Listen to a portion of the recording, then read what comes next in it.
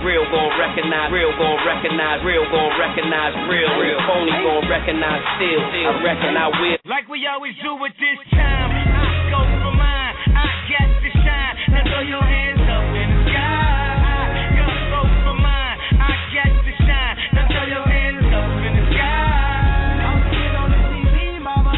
I'ma put this down.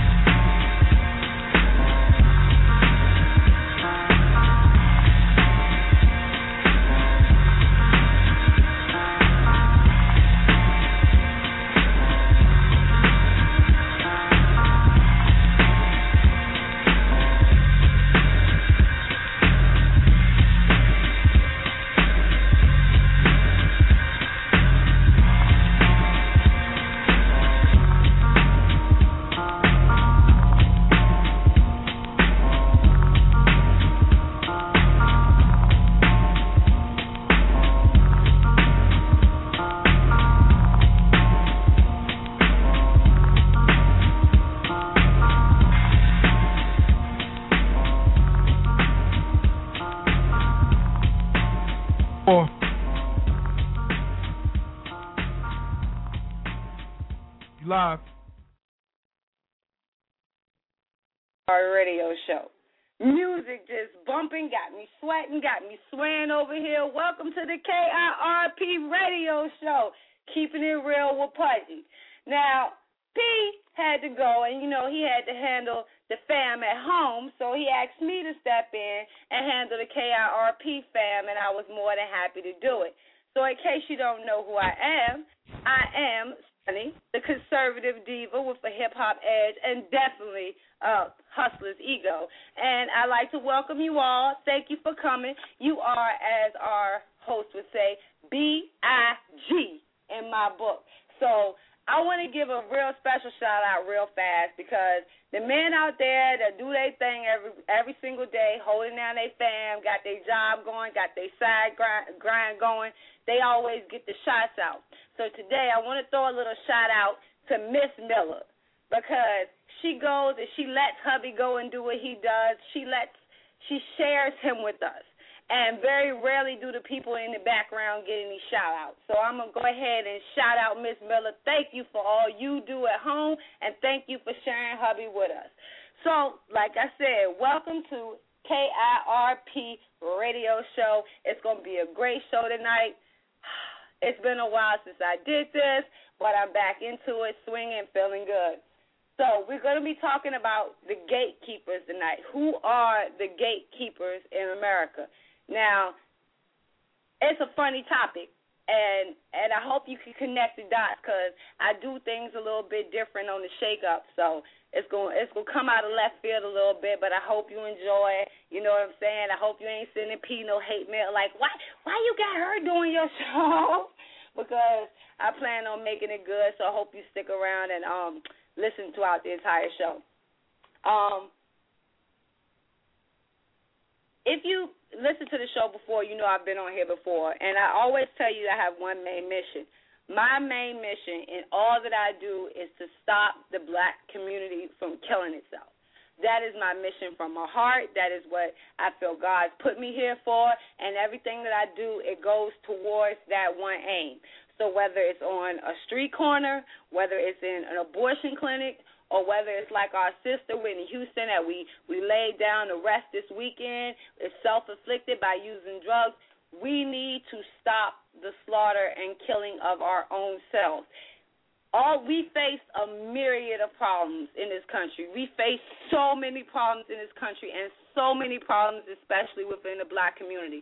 But one thing that we should all be able to get behind, no matter what you are, politically, what you are religiously, what you are in any other sect, one thing we should be able to get behind together and to work cooperatively towards is to stop slaughtering ourselves, to stop the genocide of ourselves.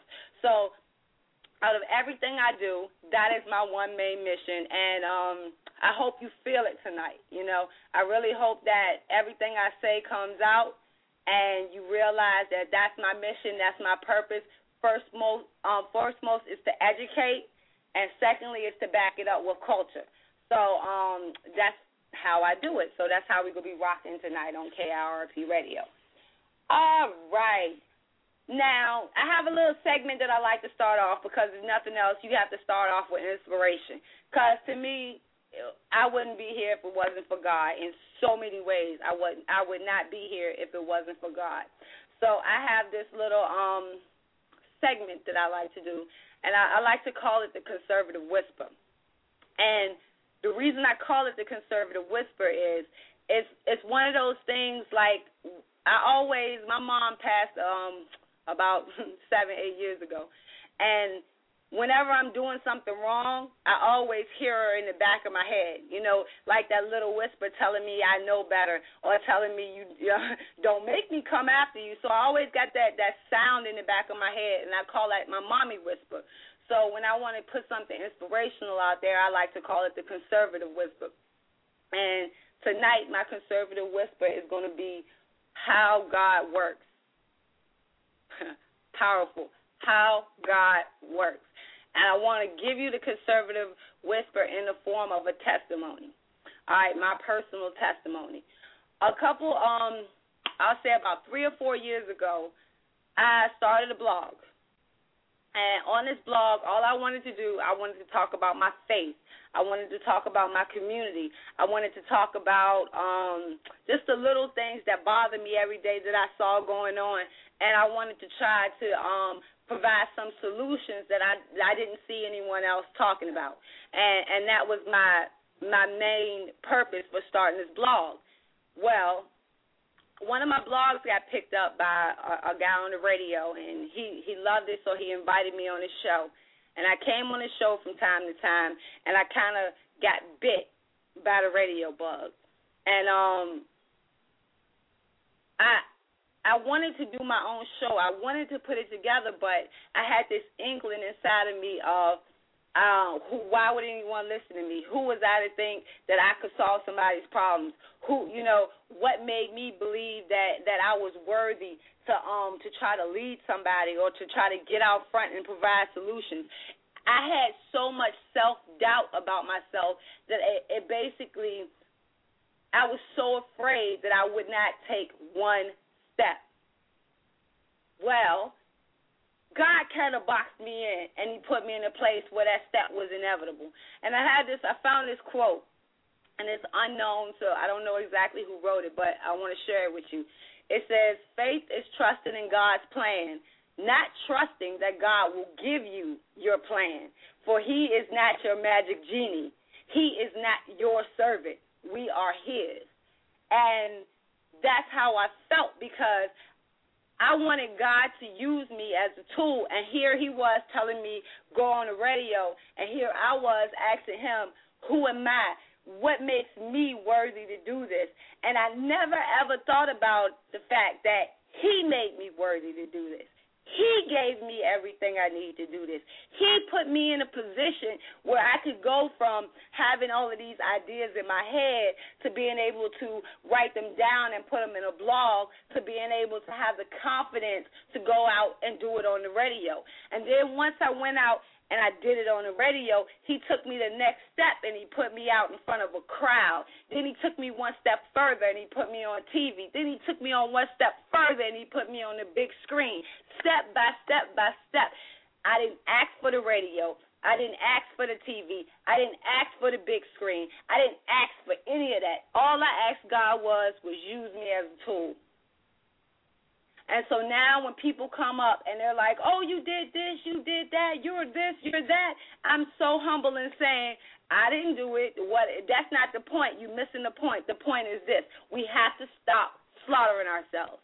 But because he put me in those places, because he gave me that stage, because he gave me that arena, because he gave me the confidence to understand that I was made in his image, and therefore I had a purpose and a plan, and it was predestined, and if I walked in his path, that he would make sure everything would work out just fine. And because I had faith in that, I was able to go to these places in front of these huge groups of people, and I was able to tell them what I felt in my heart, what I felt in my soul, and be thankful that God had put me in that place where I could accomplish these great things. So that is what God is. Stop making plans. Stop trying to be out in front. Stop trying to say that this is what I want, this is what I need. You have something inside of you that you want to bring out.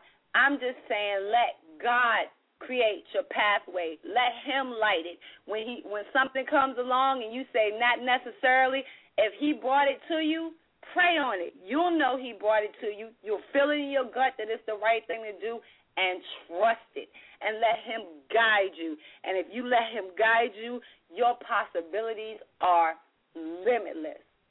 Faith is trusting in God's plan, not trusting that God will give you a plan. He is not your magic genie. He is not your servant. We are his servants. So that's the Conservative Whisper. Thank you for tuning in to KIRP Radio Show. We're going to hit you up with a commercial break real fast. Then we're going to come back on. We're going to have Charlotte on. She's going to tell us about being good stewards of our money, how to save and how to scrounge, the things that Charlotte does best. Keep it on this dial, KIRP Radio.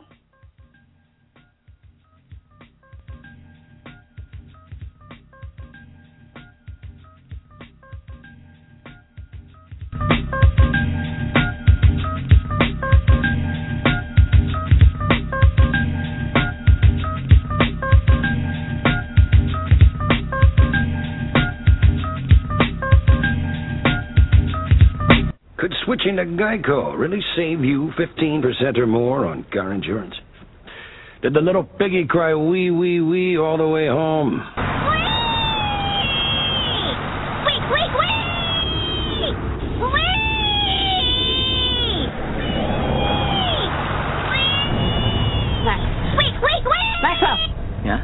You're home.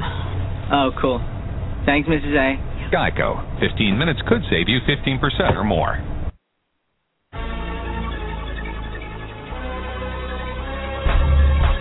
You know who it is without a doubt and hesitation. If money talks, I got my master's in communication. But I don't run it, I run it for 100. Ever since I was a young and been hungry, it's Paul Bunyan. You been so fixed to plumbing. I'm a beast in the game, you run it. And if this ain't what you call hip-hop, it must be bungee jumping. East side on my arm, 3 stripes on my sneakers. And even if they slippers, they better be Adidas.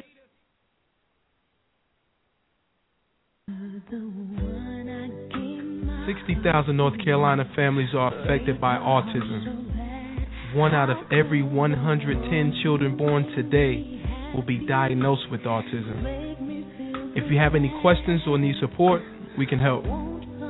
The Autism Society of North Carolina can be reached at 800-442-2762. Again, that's 800-442-2762. Remember, 60,000 North Carolina families are affected by autism, and 1 out of every 110 children born will be diagnosed with autism as well. If you need to reach them by the web, the address is www.autismsociety-nc.org. You can also reach them on Facebook, Twitter, and you can reach them on YouTube. Love somebody today.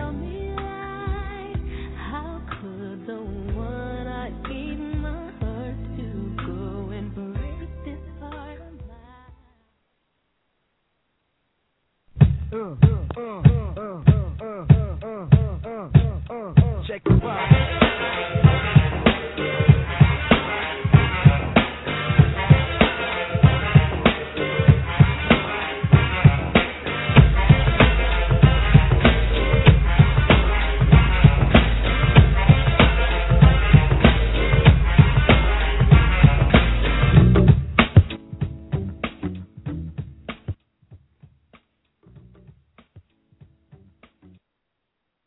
Something else with that music, man, because you got me up in here dancing, missing the cues and stuff. Welcome back to KIRP Radio, keeping it real with Pudgy. Pudgy's at home handling the fam, so he got me, Sonnie, and guest hosting. So grateful to be here. And next up, we're going to have Charlotte with the Triad Super Saver, stretching your budget. Charlotte, you there? I'm here. How are you doing? I'm doing just fine. And how are you today, sister?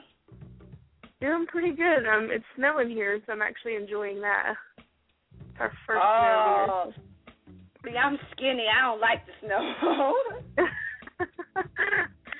Well, you got to have at least one snow of the year, so we're hoping it sticks around a little bit. Oh, well, good. We up here near D.C., so we a little bit safe. We ain't had the snow hit us yet. So what you got on deck? Good. Well, I just wanted to talk just a little bit about one of my favorite things when I'm shopping and trying to save money, and that's something called rain checks. So I was just going to enlighten everybody about that just a little bit. Okay, well, the floor is yours. Okay, thank you.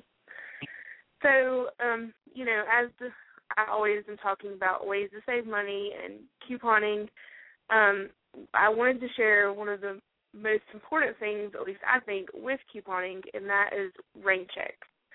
Most people don't even think about rain checks. You probably, it's something that you don't even remember by the time you get to the store, to the end of the checkout aisle, because if you're like me, I'm so consumed with what I've been doing and couponing and getting all my groceries and checking out if I have kids or whatever, that by the time I've checked out, I'm like, oh my gosh, I just forgot to get the rain check. So I always have a pen and paper, and I just jot down the things that I want to get a rain check for. And the purpose of a rain check is basically it holds that sale price for you. So, I'm always a big proponent of learning your store's coupon policies and their, basic store policies. And some stores have rain checks that don't ever expire. I'm fortunate enough to have a store like that. It's one of my favorite stores to shop at. I go there at least once a week. And with that, my rain check never expires. So I can hold that rain check, which holds that price of that sale when they're out of that item. And then I just wait for another coupon to come around. If you've couponed at all, you know that coupons typically do come back around. You'll see this sometime throughout the year. So with the fact that my rain check won't expire, I can keep and hold that until another good coupon comes around, and then I still score that awesome deal. So, if you're going into the store and if you're like me, I'm always there on the last day of the sale because that's usually the last time I can get there, and all the items are sold out, and it's kind of frustrating, I know. So that's the good thing about getting a rain check. So I don't miss out on that good deal. Even though I don't get it right then, I still can get that deal later. So that's really an important thing. If your store does have a expiration date on their rain checks, then, just go ahead and get the rain check, and then hopefully a coupon will come back around, or your coupon won't expire within that time frame of the expiration date of that rain check. So just keep that in mind when you're going to the store. So don't get bummed out if that item's sold out. Then you can get the rain check, hold it, and still get the awesome deal. Another quick little thing that I wanted to share, a lot of people ask me where I find coupons and that kind of thing.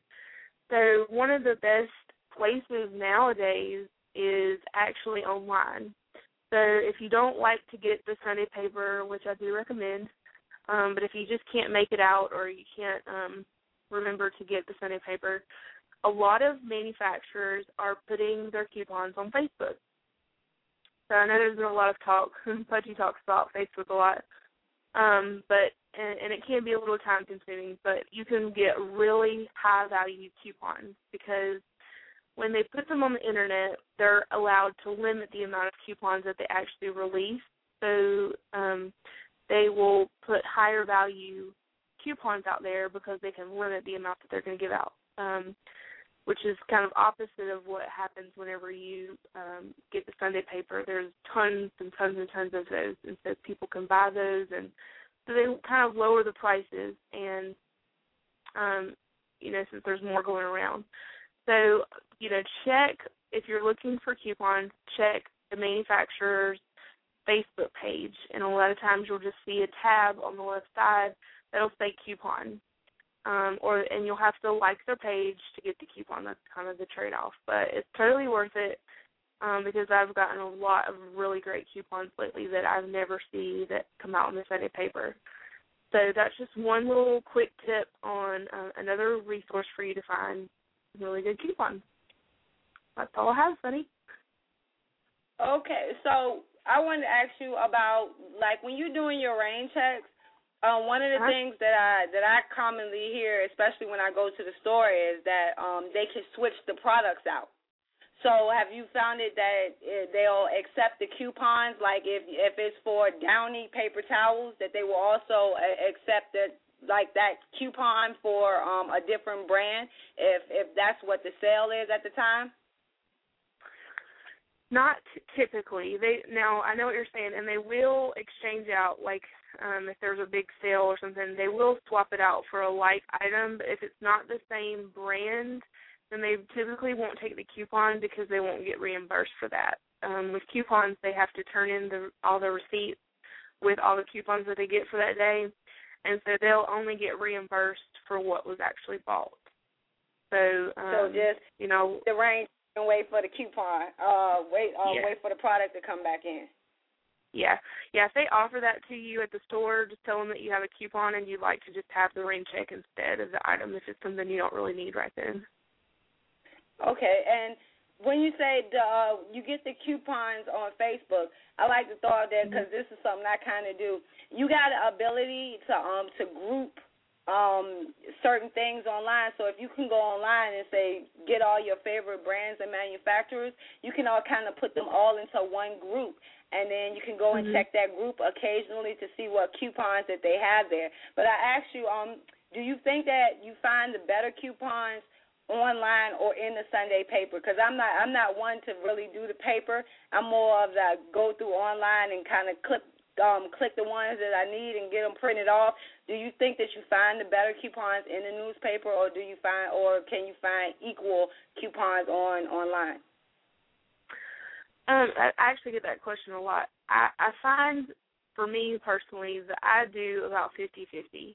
I really get a lot of good coupons that are in the Sunday paper that I would never find online, and then that goes in reverse. I get a lot of really high-value coupons online that I wouldn't get in the paper. So I really do actually use both 100%. I mean, if you can do it, I would say get both because a lot of times there will be some of the same coupons that will come out, but, you still can get a lot of other coupons that are printable. But with printable coupons that you get online, their expiration date a lot of times is a lot shorter. So if you're only printing coupons, you've got to make sure you're going to the store within that month because those coupons are going to expire typically within a month's time of printing. Whereas a lot of your paper coupons that you'll get in the Sonnie paper, they can, go up to 6, 12 months sometimes. So they're going to have longer expiration dates if you don't get to the store as often. So there's kind of a catch-22 on both sides. Okay. Well, I got so I wanted to know, because I was listening to the show a couple weeks ago, and I heard you put out a challenge to P about going to the grocery store for $5 and seeing who could come out. Did he back out on it, or y'all setting that up? Because that's something that I was interested. I wanted to see how bad you would beat them, because women control the pocketbook purse a little bit better than the men do. I like the way you think. You can be on my team. No, most definitely. You know how it is when you the one who got to look out for the fam. You try to save pennies everywhere you go. And I also know that you had a program that was the coupon for soldiers, and I'm a big advocate for our military. Could you go over that one more time and just remind everybody what that was about? Yeah, definitely. Well, obviously, if you've listened at all, but veterans and military personnel are really dear to my heart. I actually work for the Department of Veterans Affairs, so I serve veterans every single day, so it's something that's a constant reminder as I'm trying to help them. So it was something that was important to me, but expired coupons are a way that we can give back to the active military personnel. So for those active duty military personnel that live overseas, they the commissaries and their PX, which is their local grocery store, if you're not familiar with that, they are accepting expired coupons up to 6 months past their expiration date because of them being overseas, and it takes things longer to ship, so they allow 6 months. So we collect expired coupons, and actually my cousin and I, sort through all these coupons every month and ship them overseas. So that we've adopted 2 military bases in Italy, an Air Force and an Army base. And so we are sending those coupons over to them and blessing them with, instead of throwing them away, we're blessing them and helping them to save money too. So it's just something that's really important, and so I'm always encouraging people, please don't throw your coupons away. You can mail them to us. Pudgy has a link on his site, and you can also find the link on our page, stretchingyourbudget.com. It's on the right-hand side of our page, and it's got my mailing address there that you can send the coupons to. So definitely important, another way to give back. Most definitely. Soldiers need all the help that they can get, so God bless you for being a blessing to them. That's really touching and warms my heart up. So I appreciate you for just standing out for that effort. Well, thank you very much. And I wanted to say that I was listening to the first part of your episode just a little bit ago, and that was really awesome. That word was great. So just keep up what you're doing, too. It's really good. All right. Well, thank you so much. This is Charlotte from stretchingyourbudget.com, right? Yes, ma'am. Now you know I got to do it because P would get mad at me if I did. Shout out. Gosh, he does this to me every weekend. I never can think of anything. Shout out to our troops. Just God bless you all for serving, and just keep up the hard work. Amen. Well, thank you for coming on, Charlotte. Always good to save money. Thank you. Have a good night. You too. It's the KIRP Radio Show. Your girl Sonnie stepping in for P for the night. We're going to hit in with a commercial break, and then we're going to come back with the slanted news. You know how I do it. So keep that down right there, KIRP Radio. Keeping it real with Pudgy.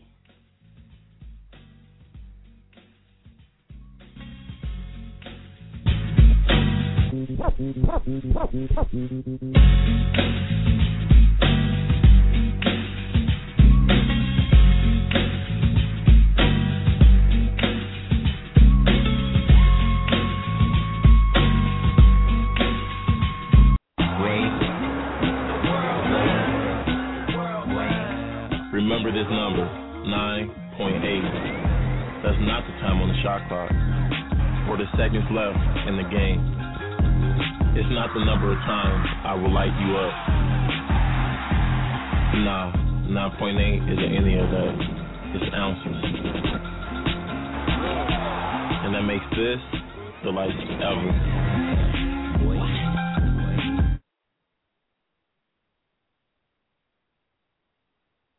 Scientific tests prove when you drink Dr. Pepper slow, the 23 flavors taste even better. For me, slow always produces a hit. Step aside for a minute. Check this out.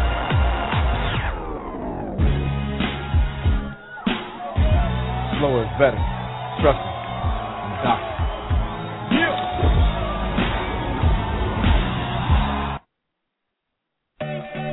Do you have a garage full of old junk? At least you think it's old junk. How about a storage that you've been paying the bill on for so long and you've just been moving stuff into and you're ready to get rid of it when you look at it all the time?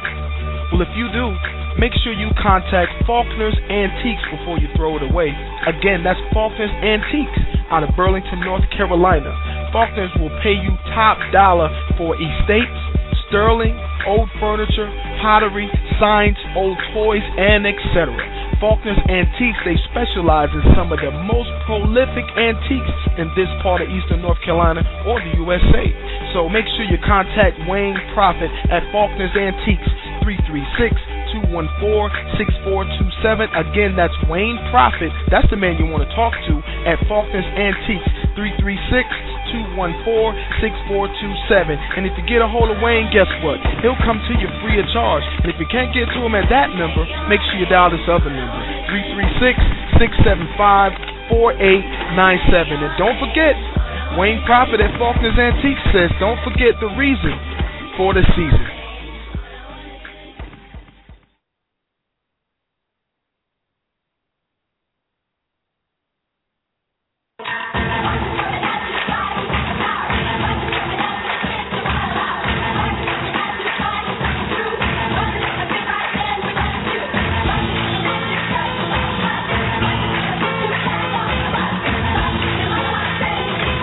All across America, the NFL and United Way are inspiring kids to get healthy and more active.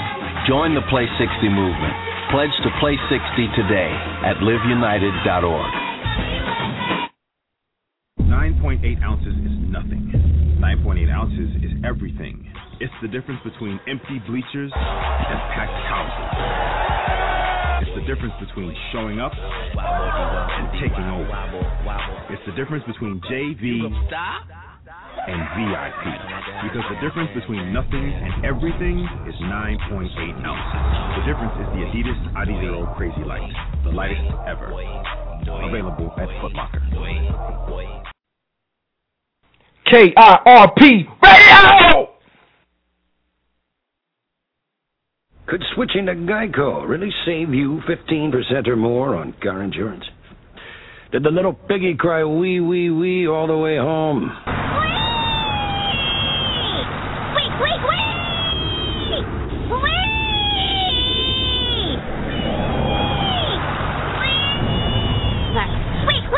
Maxwell! Yeah?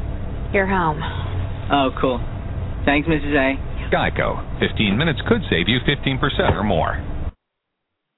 For all your trucking needs, make sure you contact Allen's Trucking LLC. That's Allen's Trucking LLC, owner Brian Allen and BA Welding Incorporated. For all your trucking or your welding needs or transportation needs across the country, make sure you contact Allen's Trucking LLC out of Winston-Salem, North Carolina. Their number is 919-426-5455. Again, 919-426-5455. If you have transportation needs and you need to get your equipment there on time, make sure you contact Allen's Trucking LLC.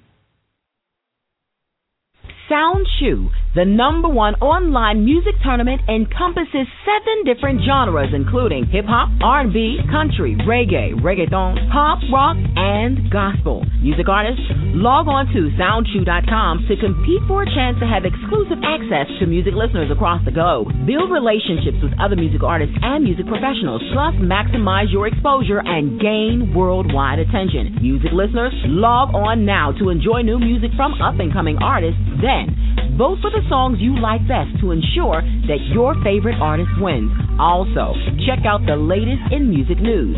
Music execs and producers scout music talent to find your next big star. Musicians and voters, sign up for SoundChew today. That's www.soundchew.com. SOUNDCHEW. Once again, that's www.soundchew.com. The #1 online music tournament.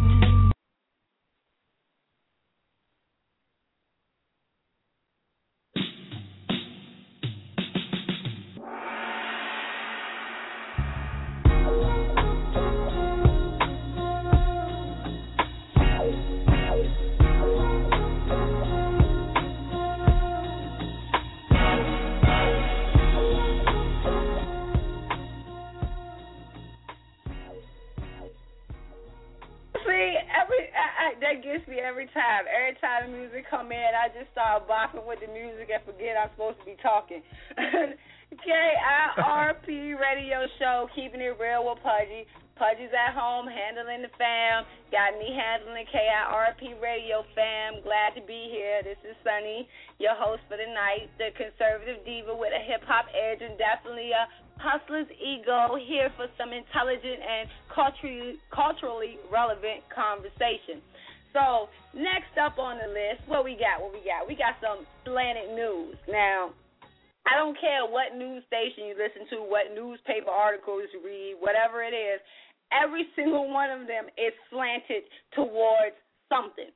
Okay? They all want you to feel something, and their writers write it for that purpose, or whether it's read by a news anchor or whether it's put into print into a newspaper.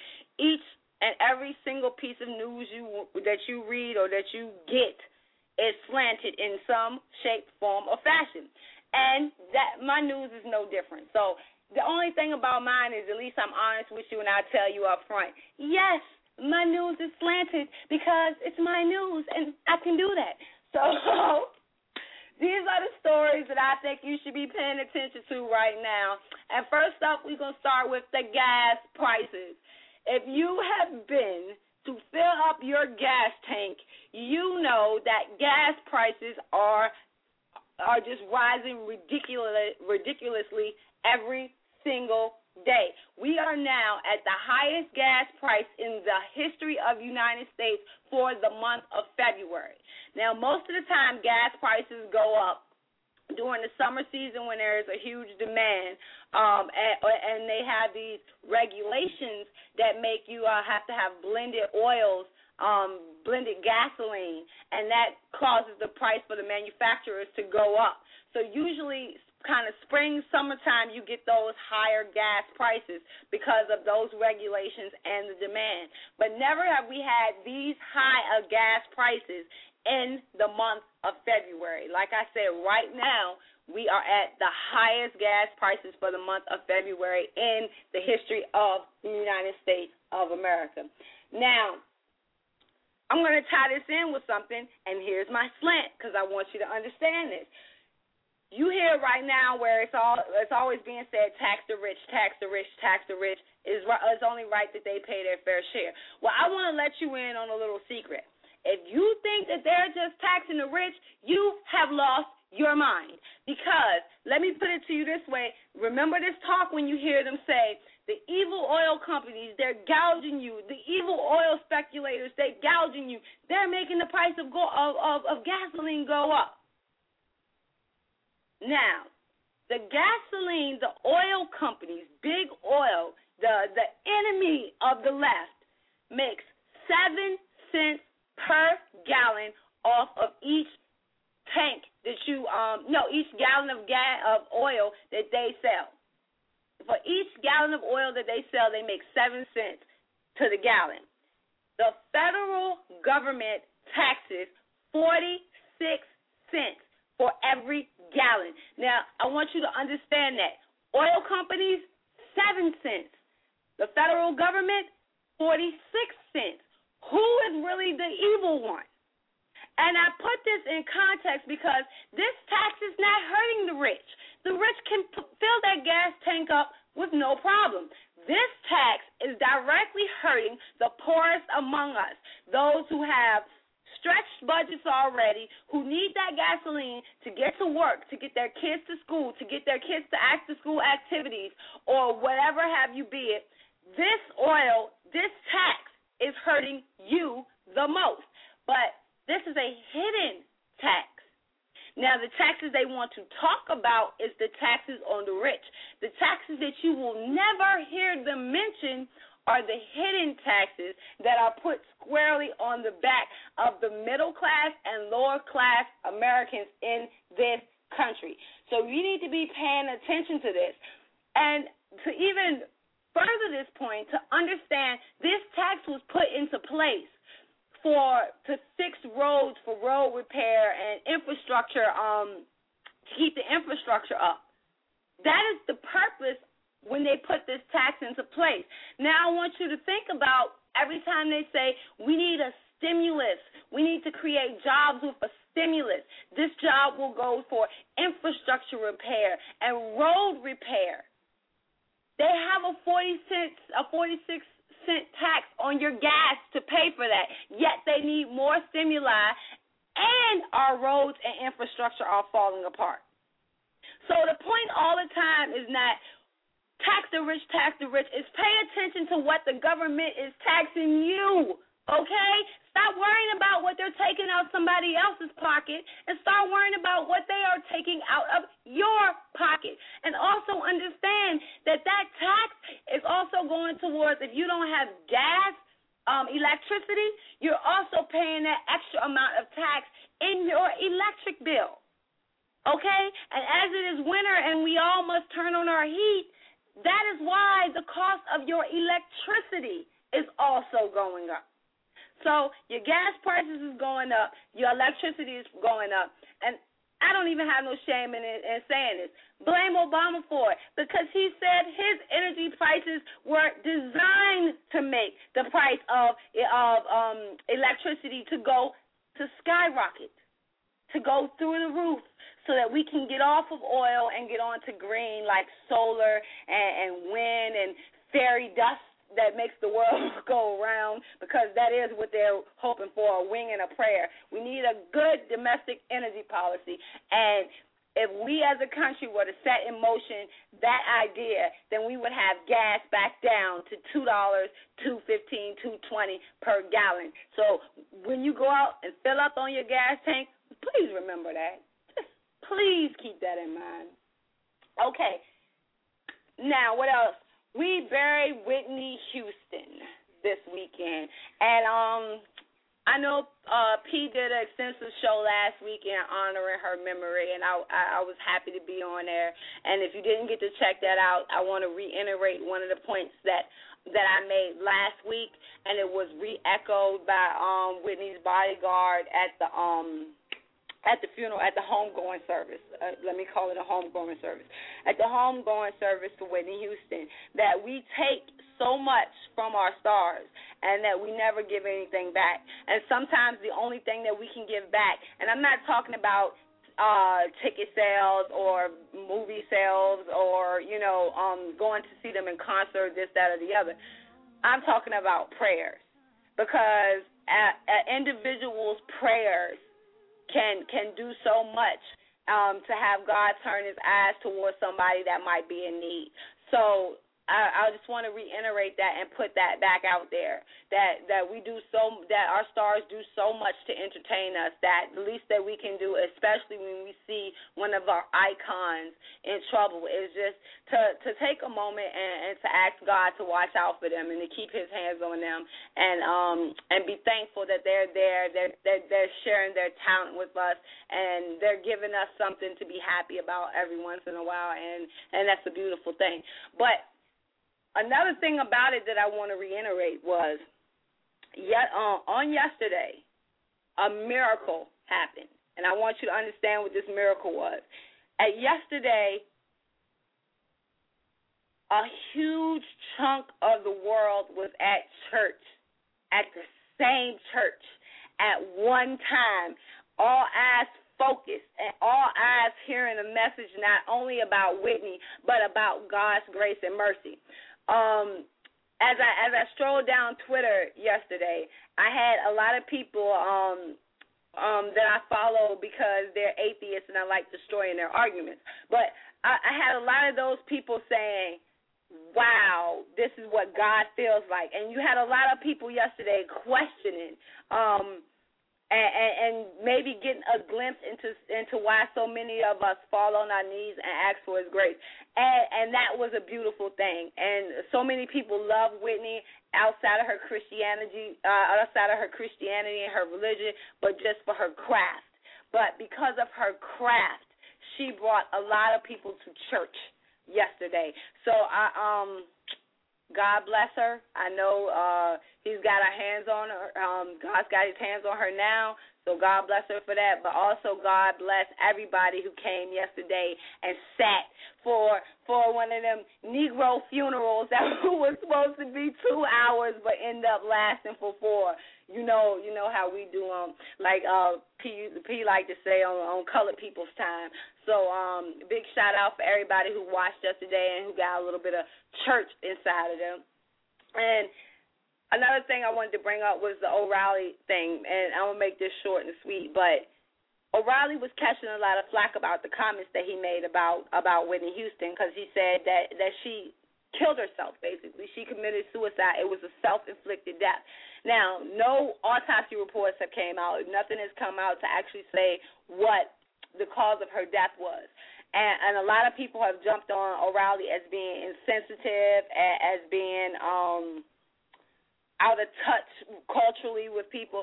But outside of what he said or how he said it, let me tell you what I spent this week talking to my daughter about. I spent this week talking to my daughter about drugs. And every time a picture of Whitney Houston came up, I looked at that picture and I said, oh, my God, she is so beautiful. She was just so beautiful. And then I turn and I look at my beautiful daughter, and every single time that her picture flashed anywhere this week, I stopped and I told my daughter to look. And I told her beauty can only get you so far.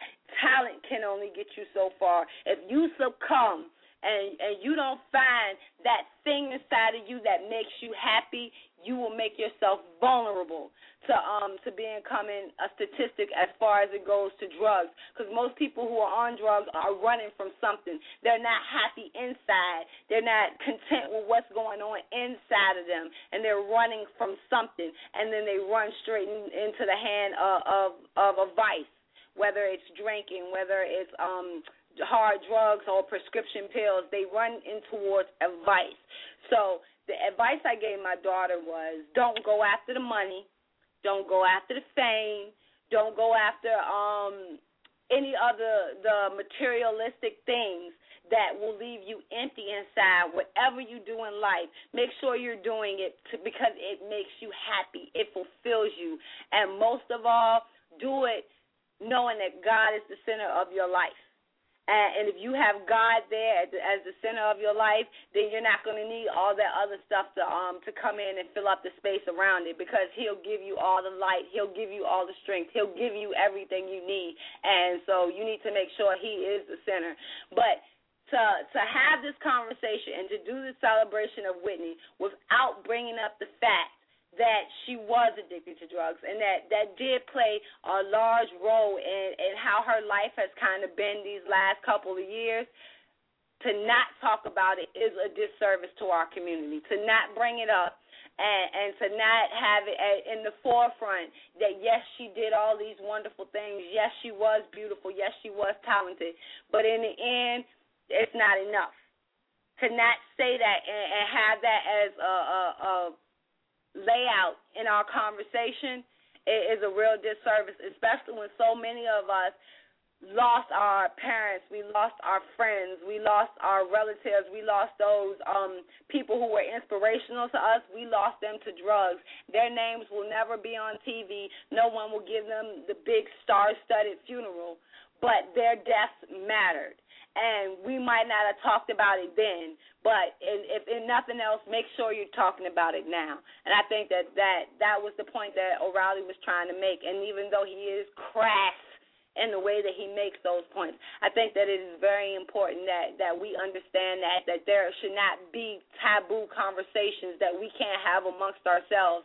And even though we loved her, we can also say that we saw the truth. We saw what drugs did to her, and also pass that on to our kids to let them know that the fame and the money, it doesn't make you happy. It doesn't make you whole. Only God can do that. So shout out for that one. Now, to go to the Twitterverse real fast, because it was another argument going on where it was Andrew Breitbart and Keith Olbermann, okay? And they were at war this week in the Twitterverse about the Occupy, and the rapes that have occurred in the Occupy camps. Now, I don't want to talk about Breitbart. I'm not talking about Keith Olbermann.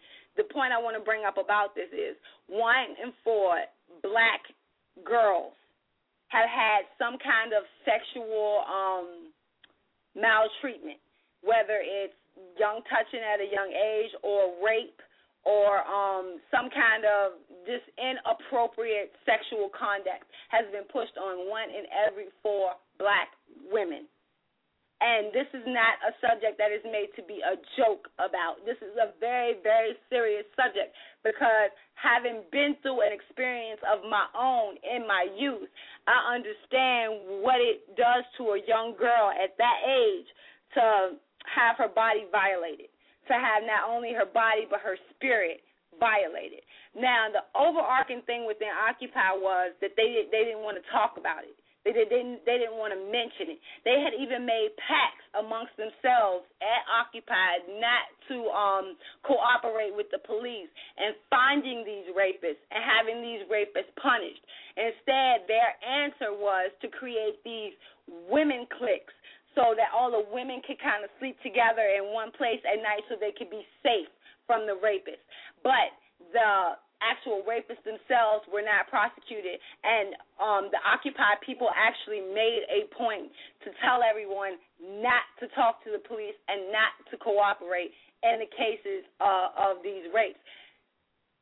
That is sickening to me. That is the most sickening thing that I have ever, not the most sickening, it is one of the most sickening things that I have ever heard, because outside of you doing it to a child, this is a grown woman who chose to put herself there, but no woman deserves to have her body violated. No woman deserves to be put into a situation where anybody is allowed to take from her that which is truly hers. And for you to create a culture not only where it is nearly accepted, but it is also protected. It is just downright sickening to me. So, if nothing else, I don't care if you're down with the Occupy, and I know that it's not everybody in the movement who did this, but if you can't stand up on this one point and say, no, that they were wrong, and every single one of them, every single man who decided that he wanted to go and violate a woman's body, her personal space, her personal spirit, and you're not going to say anything about it, you are the scum of the earth. That is all point blank, bottom line, and I hope when you go before judgment that I'd like to see you try to explain that to the one who sees all. So I'm just going to leave it at that one. Now, for my other part of slanted news, there's a few things that I want to bring up real fast because last year around this time, every single news organization was touting the Arab Spring. Oh, it's this great rise in democracy. Oh, they're going to bring freedom to so many people. Oh, it's just so awesome. Just look how they're falling. One dictator after the next dictator after the next dictator just falling all across the Middle East. I want to, these are two crass jokes that I heard, but I heard them out of the mouths of Muslims on YouTube when you do a little research.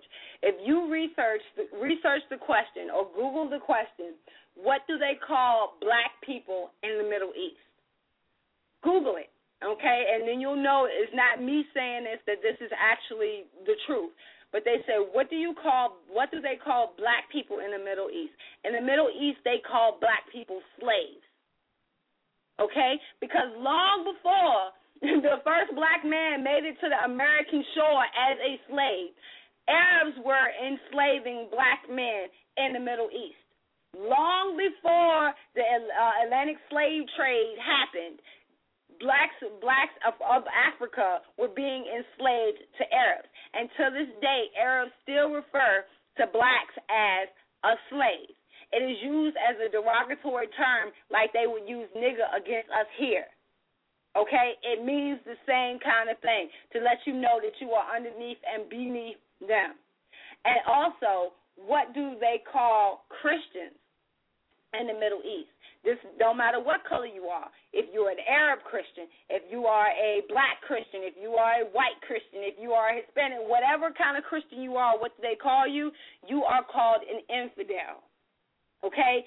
And their duty, as stated in the Quran, or at least that is taught to them, most of them, out of the Quran, is that the infidel shall be killed. When you see the infidel, cut off and remove his head. So, keep that in mind when we go into the rest of the stories. So, Coptic Christians are still being slaughtered in Egypt. If you don't know what a Coptic Christian is, a Coptic Christian is just a Christian that comes from Egypt. That's all it is a Christian who was born and raised in Egypt.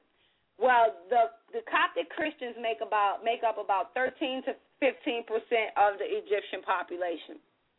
Now, I want you to understand that when the uprising was happening last year, around this time, the uprising was happening, the Coptic Christians stood hand in hand, eye in eye with the Muslim Brotherhood to bring down Hosni Mubarak. Okay? They stood together. They protested together. They took the brutality of the military together. They stood hand in hand to bring down the dictator Mubarak. Okay? Now, the Coptic Christians even created human shields around the Muslims on Fridays when they had their prayer time to make sure they weren't disturbed by the military forces. They did all of this because they believed that once Mubarak was gone, that they would have a society where they could live and coexist with the Muslims of Egypt. Not so much. Since the downfall of Mubarak, the new Salafists, this is what they call outside of the Muslim Brotherhood, who for political reasons are keeping their hands pretty clean. There's a group called the Salafists in Egypt. They're very hardline Muslims. They say their enemy is the Christian. Point blank, their enemy is the Christian. So ever since Mubarak has been taken out of power, they have burned down churches. They have torched people's homes. They have slaughtered at least 1,000 of the Coptic Christians. They're going through raping women.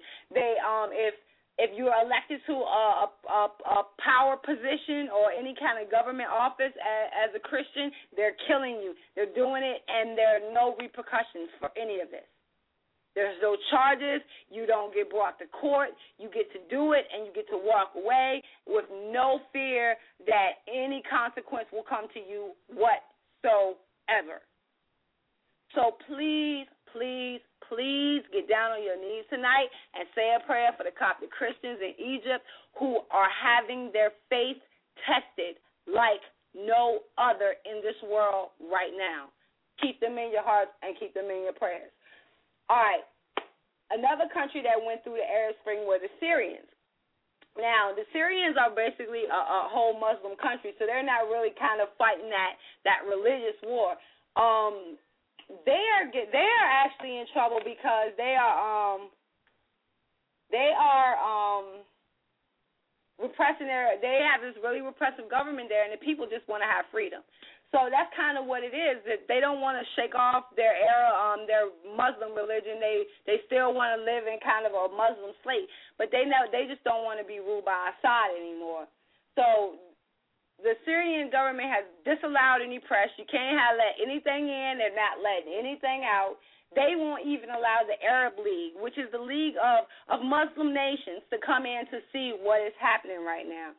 Now, Assad put out a promise that he was going to give the people a constitution, but instead, every single time he gives them a promise, he cracks down on them with even more brutality. And I want to give you a little quote. This is from out of the mouth of Assad. He says, "This conflict will continue, and the pressure to subjugate Syria will continue." And out the other side of his mouth, he says, "We as a state do not have a policy to be cruel to citizens." Now, the UN sets the death toll in Syria at about 3,500 people. Mind you, there's nobody on the ground to verify this, so, All right. Oh, okay. Let's see. We're going to take a caller. NC, last 4 digits, 006. You're on the air with me, Sonnie. What's up? Hello? Hello? Is this me? Yes, it's you. How are you? Okay. I'm not listening to the internet part, so you just caught me off guard. I'm on the web, Facebook. I've been listening to what you're saying, and I'm this is really deep. And it's a lot deeper, and it's not just there. It's culminating all over the world, and like you said, getting on your knees, second Chronicles 7:14. But I really, in my mind, I'm not trying to be a pessimist and try to wish for this or wish for that. But what I am saying is, I think in my own spirit, I feel like all hell is about to break loose, and I'm even thinking there may not even be an election. I'm just saying that this is a deep spiritual issue, and Jesus is our only help and cure. Yes, he is. See, you beat me to the punch. That was gonna come a little bit later in the show. So I'm kind of with you on the same point. But I just wanted to lay the dots out there, and I was gonna connect them up a little bit. But you're definitely on the right track. That around the world, faith is being tested. Faith is being tested on every single level. And those of us in America who proclaim to be Christians and to follow God really haven't met the test yet. But pretty soon we will meet the test, and our faith will be tested. And it's going to be interesting to see how many of us can actually stand up for what we say we believe in.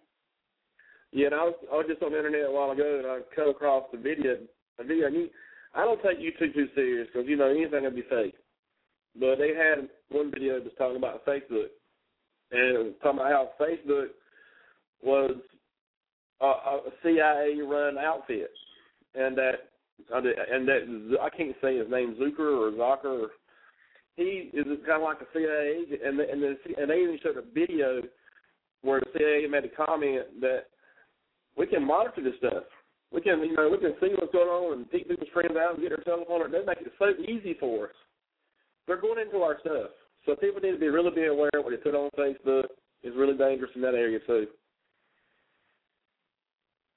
But yes, I mean everything is the point. The point is right now we have to ready ourselves, and that's kind of everything that it is tonight. And the first way that you ready yourself is by becoming aware of the situation and know what's going on.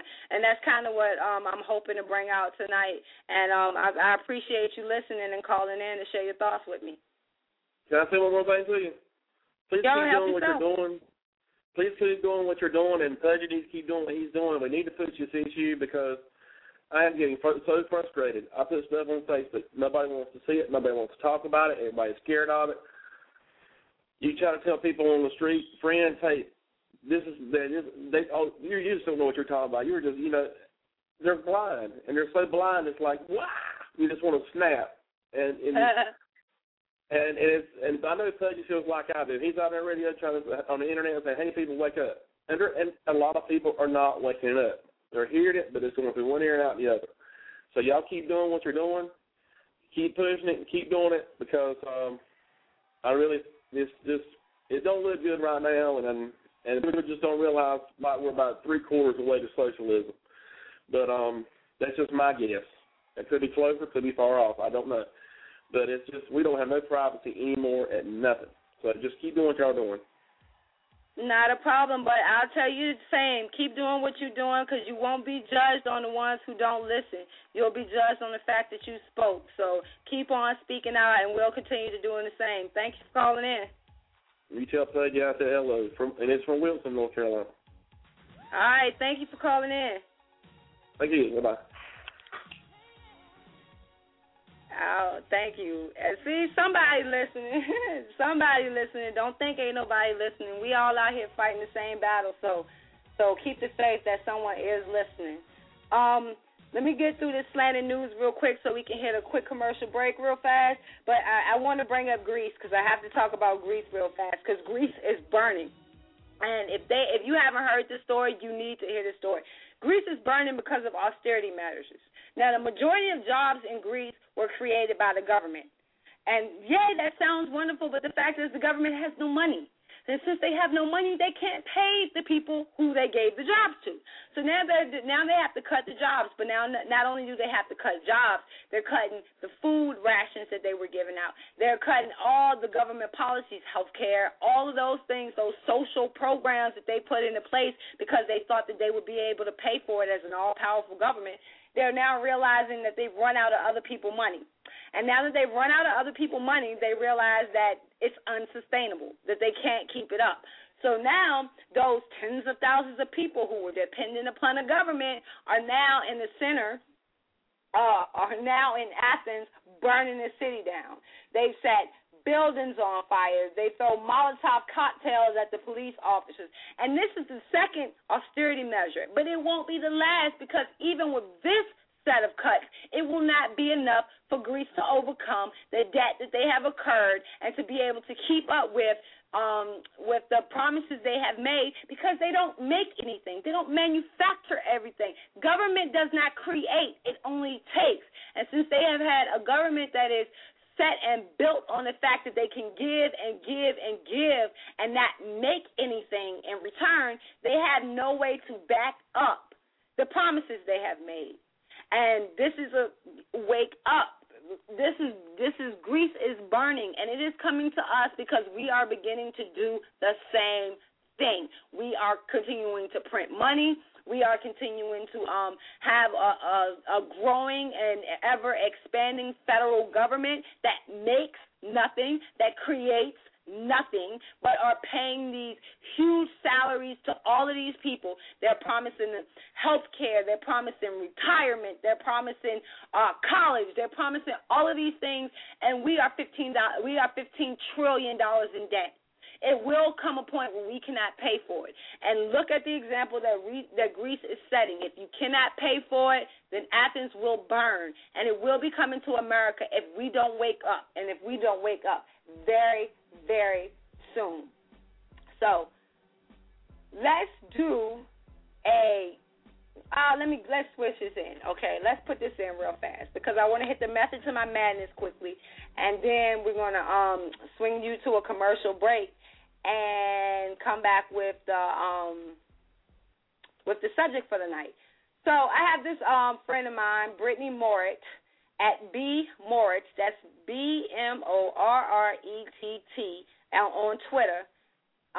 You check her out if you can. She's a young Hispanic conservative, and I've kind of fell in love with her sensibility and the way she looks at the world. But she asked this question the other day on Twitter. She says, she has a blog, and she asked everybody on Twitter, do I write my blog to bring conservatives into my world, or do I write my blog to bring my world to the conservatives? And if you're not in this movement, then you might not understand what that means. But to someone like me, that's huge because we're kind of walking this tightrope. And I bring this up, and this is going to be my message to my madness. This is going to be why I'm doing what I do tonight. Conservatives, Republicans, whatever you want to call it, are always coming up with this outreach. And I hate these two words, inclusion and diversity. okay? Inclusion and diversity. I despise these two words. Now I want to give you a quick example of why I despise these two words, because conservatives don't understand what they actually mean. So first up will be President Obama singing Al Green.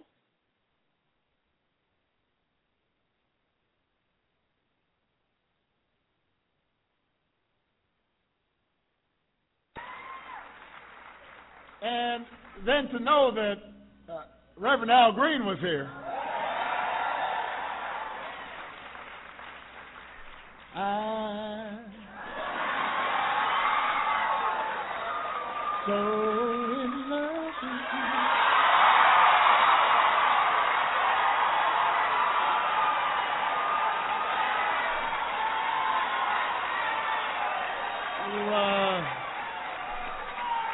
Those guys didn't think I would do it. I told you I was going to do it. Okay, the Sandman did not come out. Now me, who is not the biggest fan of Obama, even when I heard that, I'm like, woo, go ahead, Obama, because I am an Al Green fan. Now, cue up the conservative version of diversity with Alan West.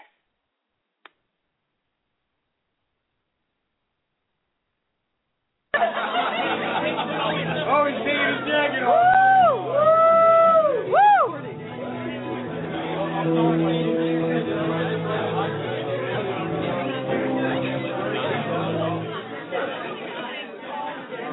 So wrong. Anyone that records this, I'm going to drop you for push-ups. Hey!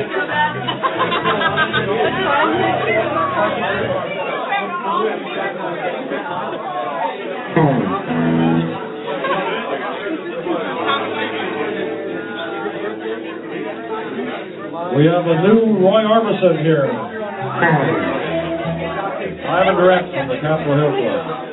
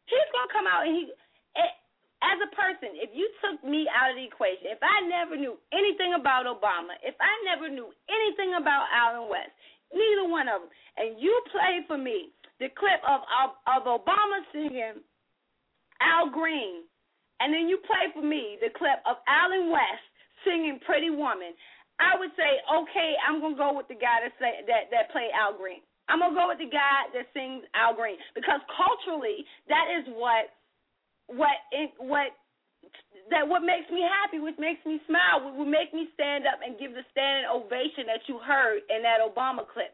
They clapped for that man for like 2 minutes just because he said, I can't sing, but I should have did that. But they clapped for him ridiculously because he didn't touch their political heart. He didn't touch their that kind of all of that nonsense mess. He touched their soul. He touched their culture.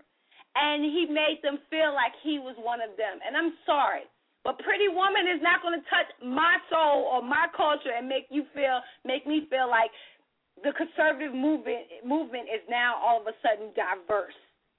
Okay? The reason that you failed in all of this outreach, the reason that it doesn't work and the reason that it doesn't succeed is because if you don't have the cultural diversity, not just the color of someone's skin, but the cultural diversity to go into these urban areas, to talk to people in a way that actually touches their spirit and not just their political beliefs, then you will fail. It is that simple, point blank, and period. So we're going to hit a commercial break. I'm going to give you an example of what it sounds like to be a conservative and touch someone culturally, and then we're going to get back and we're going to talk about the gatekeepers in America. It is KIRP Radio Show, Keeping It Real with Pudgy.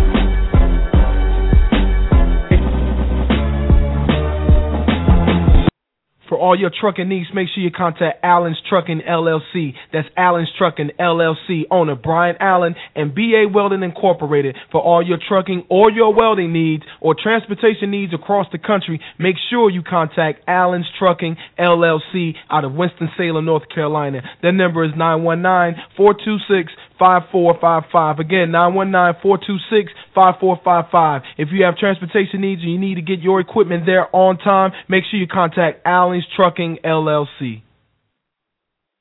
9.8 ounces is nothing. 9.8 ounces is everything.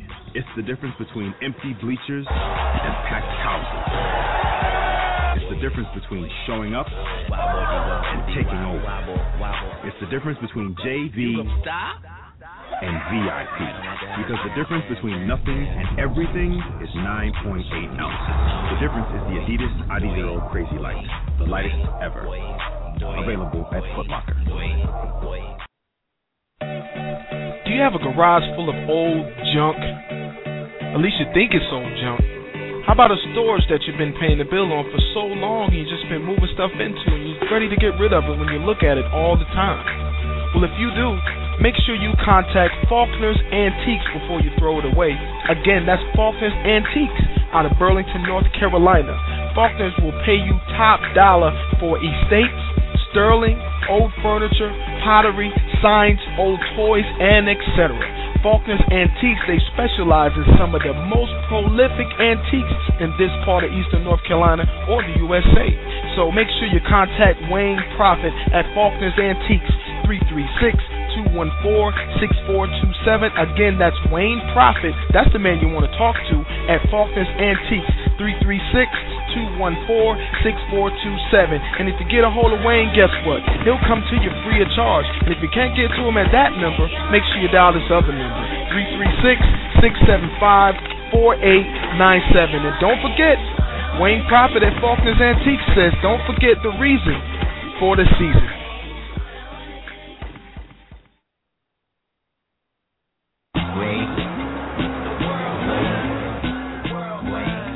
Remember this number, 9.8. That's not the time on the shot clock or the seconds left in the game. It's not the number of times I will light you up. Nah, 9.8 isn't any of that. It's ounces. And that makes this the lightest ever.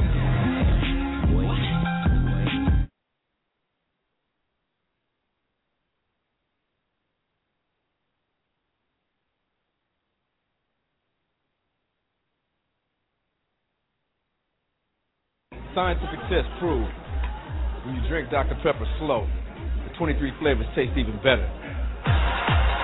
For me, slow always produces a hit. Step aside for a minute. Check this out.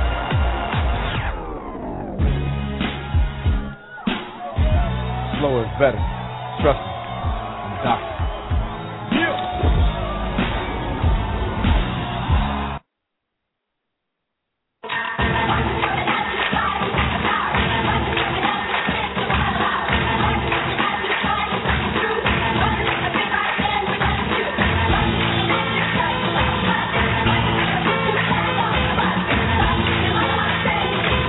All across America, the NFL and United Way are inspiring kids to get healthy and more active.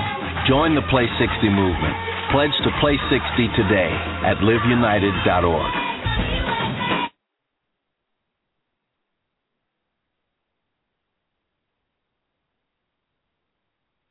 Could switching to Geico really save you 15% or more on car insurance?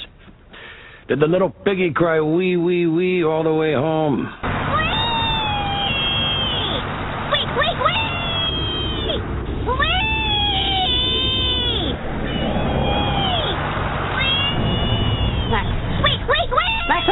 Yeah?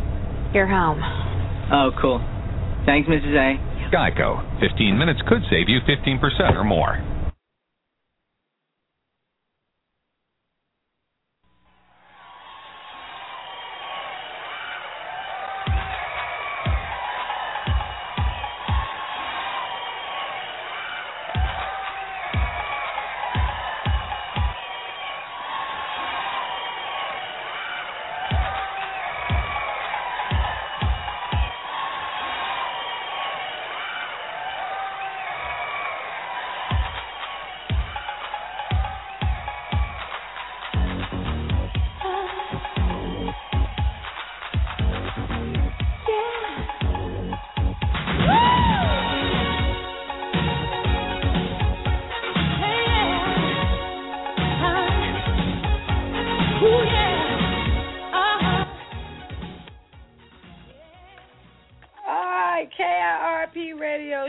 Keeping it real with Pudgy.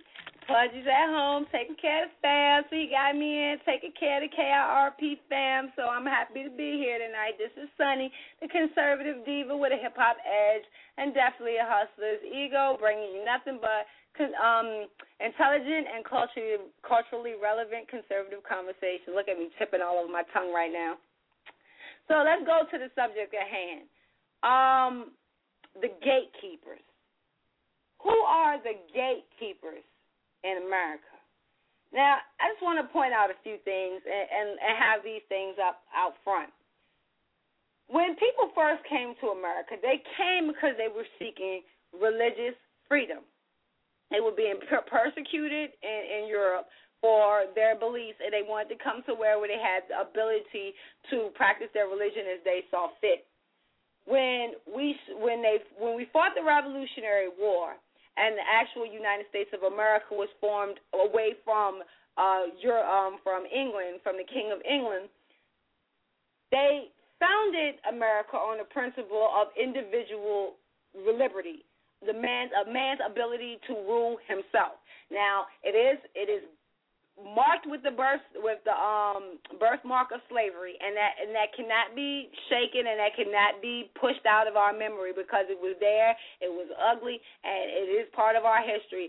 But the actual reason of founding of our country was founded on that idea that man could rule himself. Now, when they came over, they also brought with them their traditions, their things they used to they did while they were in Europe. They brought them with them, and when they got here, they also developed new traditions of their own. But they knew without a shadow of a doubt that man could not rule himself, that their traditions would not last, and that they would have no religious freedom and no individual liberty if they did not have God overwatching the whole project. So here we go. Let's cue up Michelle Obama and hear what she has to say on the subject.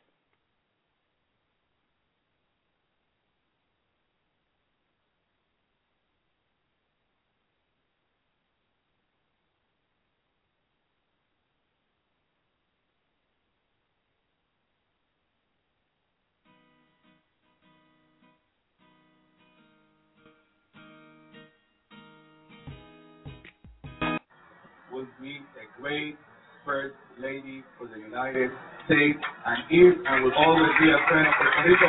With you, the next First Lady of the United States, Michelle Obama.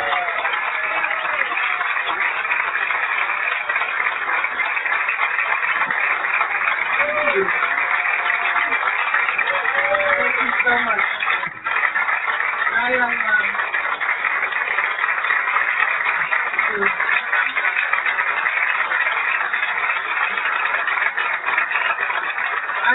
I am deeply honored, moved, and touched by the warmth of our children. These beautiful little faces, all who come here open and ready and unburdened by all of our hurts and pains from the past. They come fresh to this world. And we owe them the best that we can provide them as a country. And Barack knows that we are going to have to make sacrifices. We are going to have to change our conversation. We're going to have to change our traditions, our history. We're going to have to move into a different place as a nation to provide the kind of future that we all want desperately for our children. And he is the man to do it.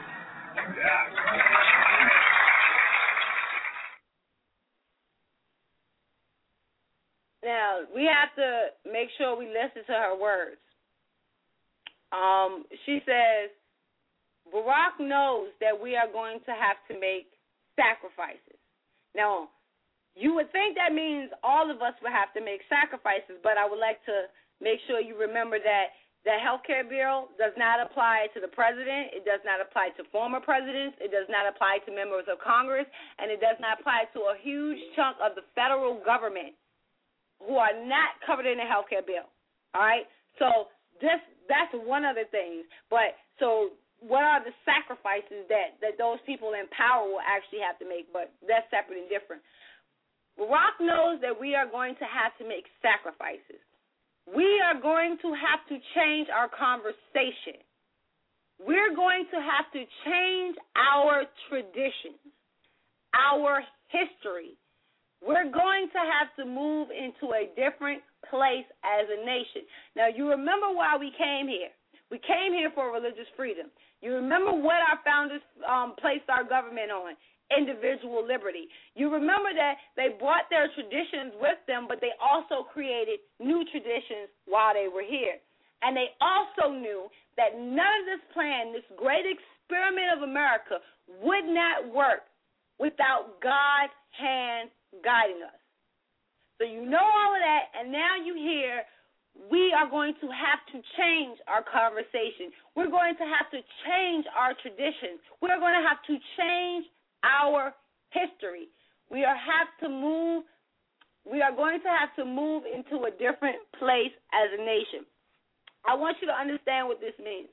This means that we are going to have gatekeepers. Now, the purpose of a gatekeeper is to decide who comes in, who goes out, and without their approval, there is no movement. They control the gate. Now, I have 4 areas that I focus on, and I call them my 4 H's. I have he, I have hood, I have hip-hop, and I have history. These 4 are the 4 where I root myself. And so I want to be able to explain these 4 to you and let you know the gatekeepers of these 4 areas. So he, of course, is God. Each one of the gatekeepers has a purpose. Okay? Each one of them has a specific purpose. They are there for a reason. So the first one is he, of course, which is God. The God gatekeeper is there to replace an all-powerful and omnipotent God with an all-powerful and omnipotent government. The second one is hood, which is just your neighborhood, your community. Now, the gatekeeper to the hood is there to replace the idea of self-rule with political correctness and the government is always right. So that's where you kind of get that watch what you say, these subjects are taboo, because there's a hood gatekeeper that is there. Now, the hip-hop gatekeeper is there to halt self-correction. When I say hip-hop, I don't just mean the music. I mean all areas of hip-hop culture, from the movies, television shows, all of that. When hip-hop began, the music itself, to step out on that, it started as a complaint against the ghettos that were in place. It was a complaint against the welfare system that was in place. It was a complaint against the education system that was in place. It was a complaint against basically the social nets that were put into place to help the poor, that were actually keeping them poor, that were creating generational poverty. These were the things when hip-hop first came out. These were the issues that they addressed. They were stories that told about what was actually going on in our communities. So the hip-hop gatekeeper, his job is to halt the self-correction, because once you start talking about these things, then you tend to correct them. And then there's the history gatekeeper. The history gatekeeper is there to have the truth, to basically re-educate the population on what it is they're supposed to believe, and as Michelle Obama said, to change our history. So each gatekeeper is in place and they have, each one of them has a specific role to play. Each one of them has a specific plot in mind. And tonight I just want to run through the gatekeepers with you. So how to spot one, how to know one, and what we can do to bust down these gates, take back our communities, save our country, honor our God, and give our children the true history, the good, the bad, the ugly. Give it to them all so they're not doomed to repeat the same mistakes that were made in history. So let's start off with he, because, I always start with God first. About 2 weeks ago, the president went and he talked before the National Prayer Breakfast. Okay, I was gonna play you a part of his speech, but I just thought it was blasphemous, and I couldn't dare play it and listen to it again, because I think I lost a bit of my sanity from listening to it. But I want to bring up 3 of the things that he brought up in this speech. Now, mind you, this is the man that sat in Jeremiah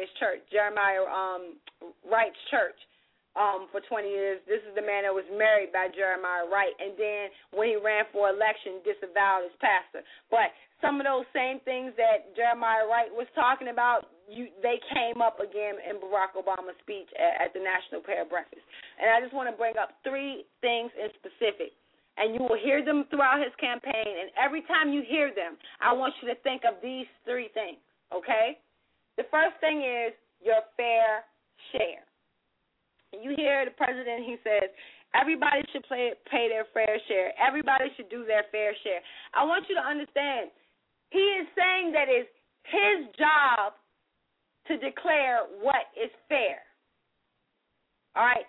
He is the person in power that it is his job to tell everybody in America what is fair.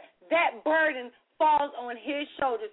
And every time he says this, I want you to ask yourself this question.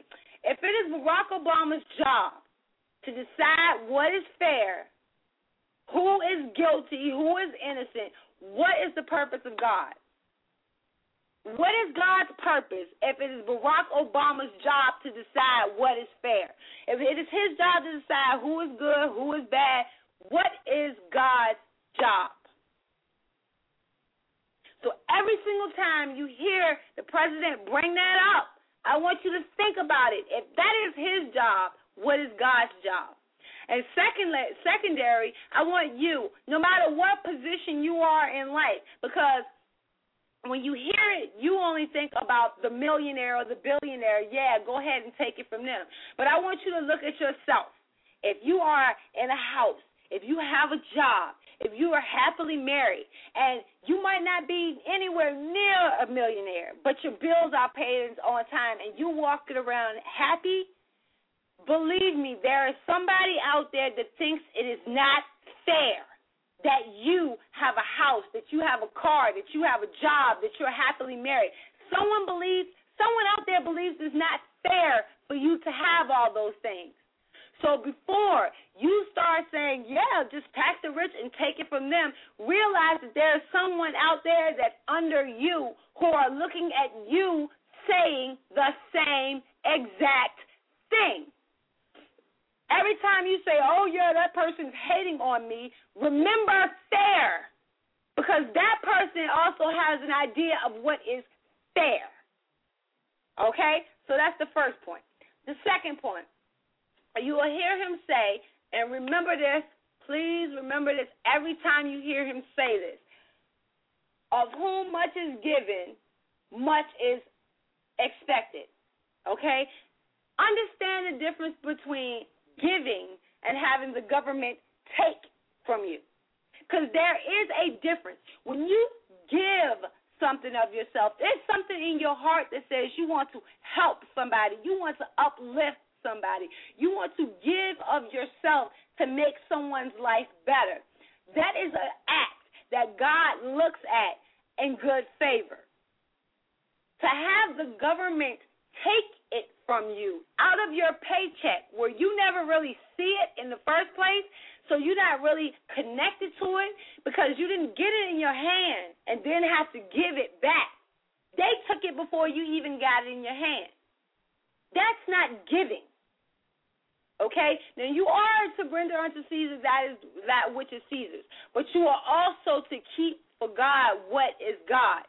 And that is that giving spirit, that spirit of helping out someone in need, that spirit where he says there will always be the poor among us and it is your job to help them, that is giving. But to let the government take it from you and for you to believe that that is the equivalent of what is expected of you, God gave you life. Are you breathing life into someone else? Because that's expected of you. God gave you dreams. Are you aspiring to someone else to dream? Because that is what is expected of you. They keep putting this monetary value. God isn't monetary. He is spiritual. So if you are spiritually rich, are you giving that back? Because that's what God expects.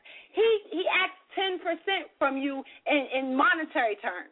That's the tithe. Whether you're rich, whether you're poor, whether you're middle class, it doesn't matter. Your 10% is your tithe. That is your monetary duty to God. But what he expects of you is those things that can't be touched, those non-materialistic things.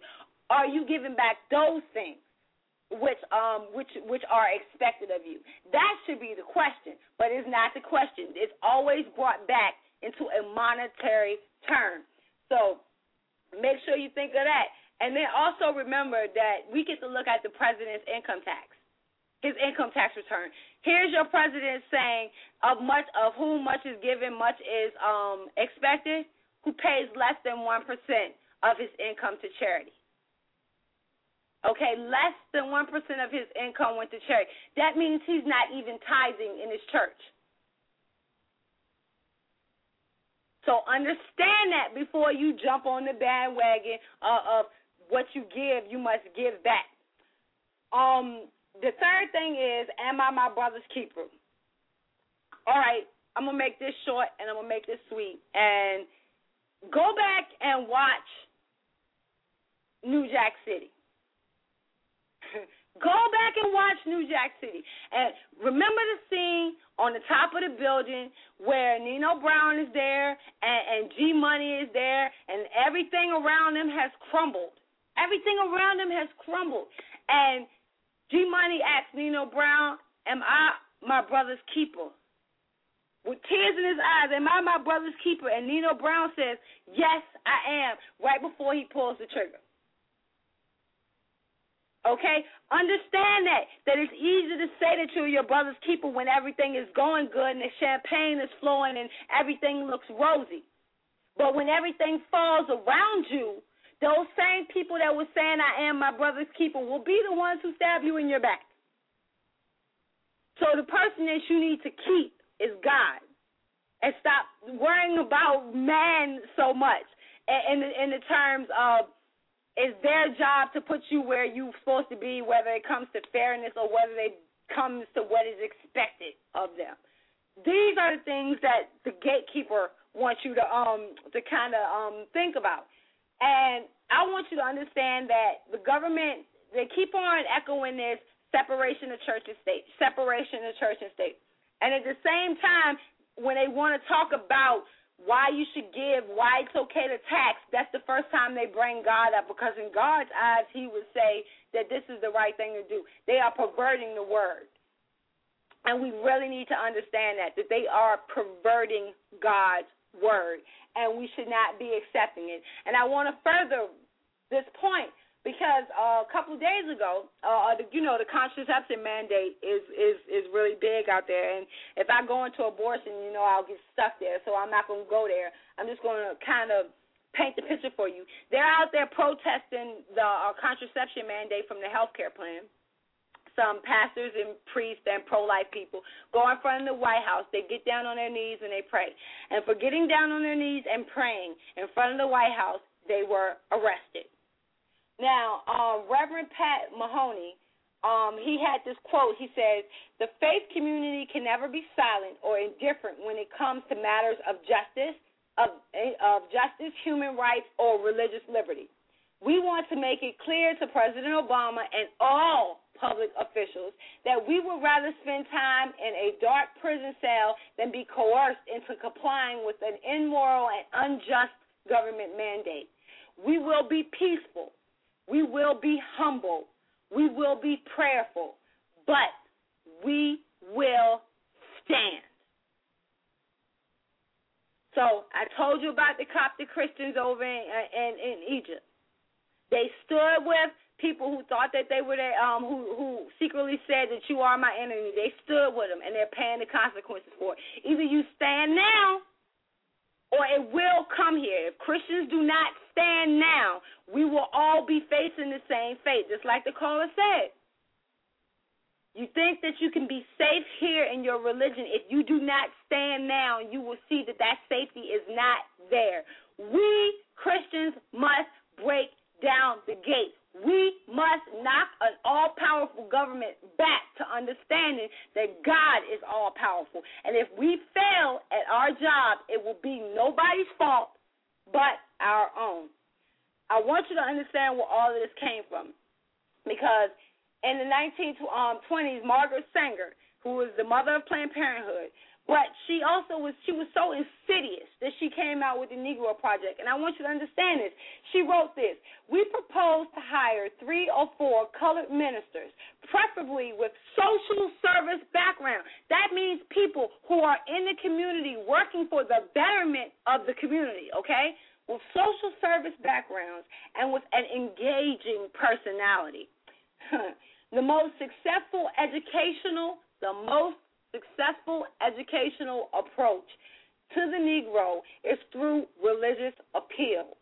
And we do not want word to go out that we want to exterminate the Negro population. And the minister is the man who can straighten out that idea if it ever occurs to any of their more rebellious members.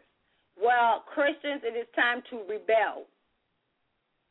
There is a gatekeeper. Are you going to stand behind the gate, or are you going to knock the gate down? That is the question. Oh, boy. So, neighborhood, the hood, okay? Who are the gatekeepers for the hood? Now, it was and this has been happening for about the last 2 years now. A lot of black minorities are fleeing from the north and heading back down to southern states. So they're leaving Illinois and New York and Pennsylvania, California. They're leaving all of these red states, and all of these blue states, and they're running back to these red states. And you ask why? If you look at all of these states, and I don't even want you to look at the states. I want you to look at these majorities of these cities. So we're going to look at, like, Los Angeles. We can look at Detroit. We can look at Philadelphia. Now, all of these urban areas are heavily populated with minorities, and they're all run by Democrats. Every single one of them is run by Democrats and has been run by Democrats for the last 40 to 50 years. The gatekeepers of the hood or your community are your mayors. the local unions, and social services groups. Remember, Marcus Singer said it, get those social people, those people that have their roots in social issues. That's the reason there's an ACORN. That's the reason there's an NAACP, Urban League. They are entrenched within these minority communities, and they keep pushing the same kind of message. And I want you to know all of these are spherical illusions. If you read, I can't even get into that because I just, oh my goodness, I got so much to say. To keep it basic, there are illusions that are put into place to make sure that you don't escape your community. You don't leave. And you have to understand how the vote is counted to understand why this is put into place. For the national campaigns, when it comes to the House seats especially, they kind of have it gerrymandered so they know which districts are going to go for which party. And that way each party can kind of count the number of districts that they have. And then there are a few districts that kind of sway either way depending on the weather or depending on the season at the time. But the majority of these minority urban communities are all in one district. They have been capsized to fit all into one district, so that district is locked down. So as far as on the federal level, they don't have to worry about that seat. The seat of Maxine Waters comes to mind. She doesn't have to worry about election in her district because it is so rigged that she knows she'll get it. But she knows she'll get it because she knows the people that live in her district aren't going anywhere. They're stuck in a generational poverty trap, and they aren't going anywhere.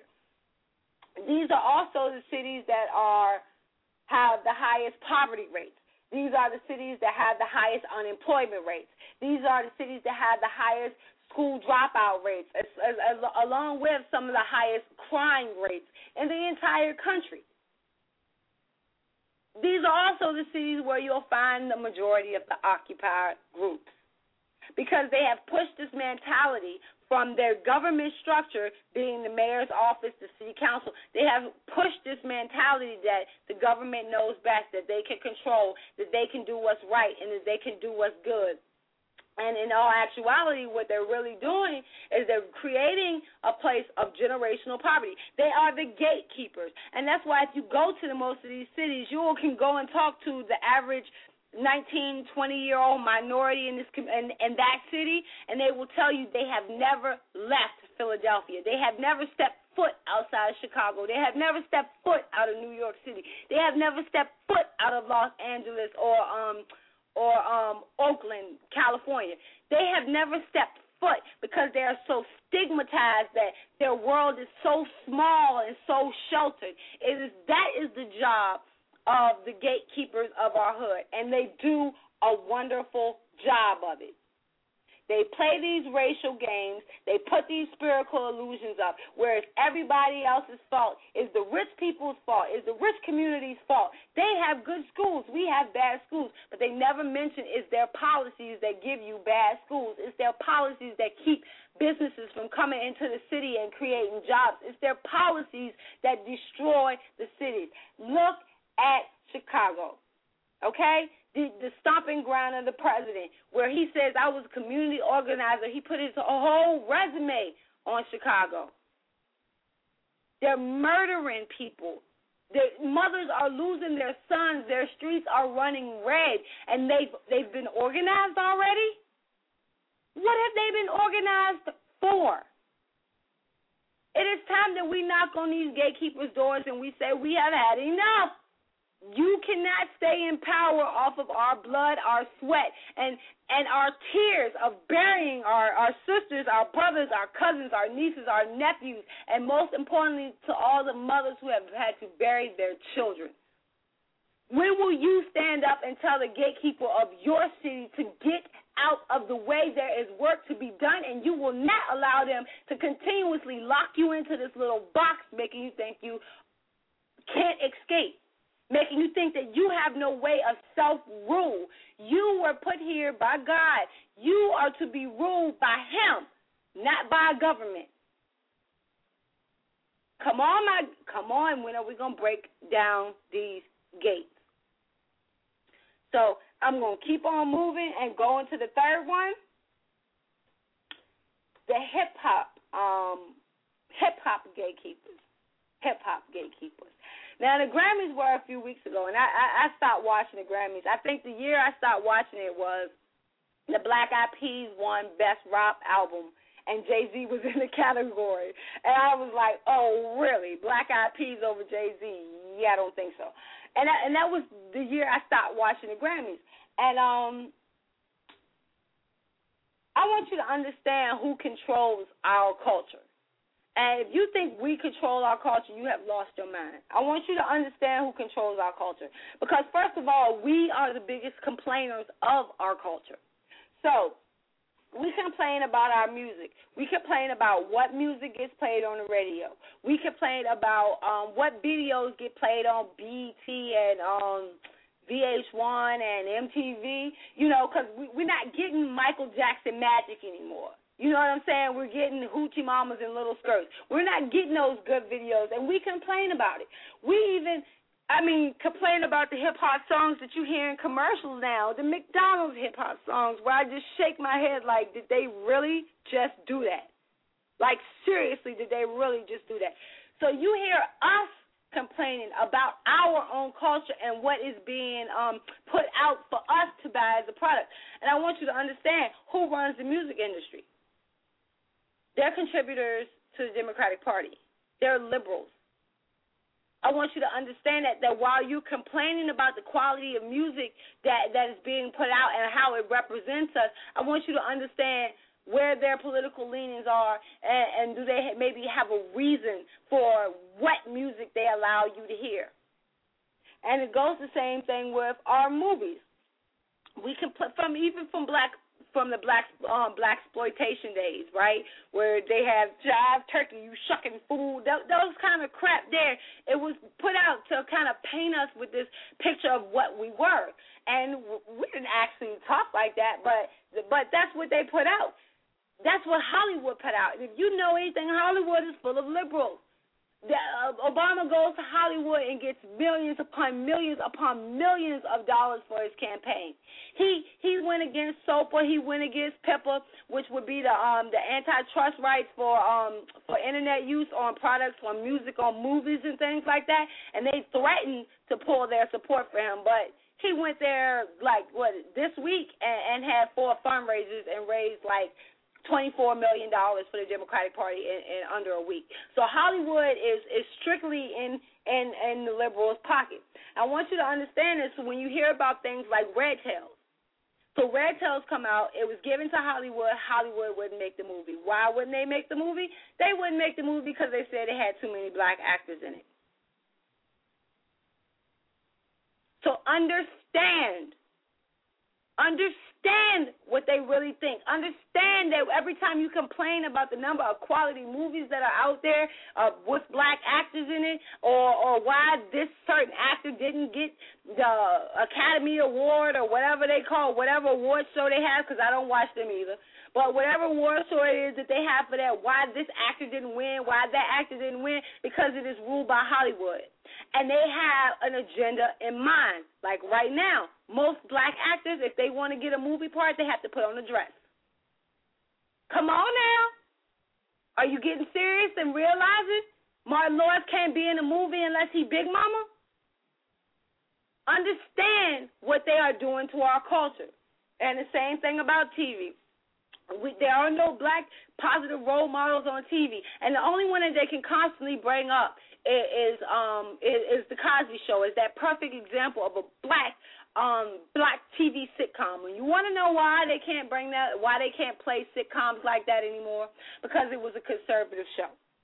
You had, and I want to go down principle of it. On the Cosby Show, you had the family structure, mom and dad raising their kids. You had the retelling of history from their grandparents. Grandparents came over all the time. They told the kids about growing up, how it was, gave them inspiration, and retold their history to them. You had independent parents, both Cliff and I can't remember her name right now. Felice Richard. I forgot the name on the show. Both of them had jobs. One was a doctor. One was a lawyer.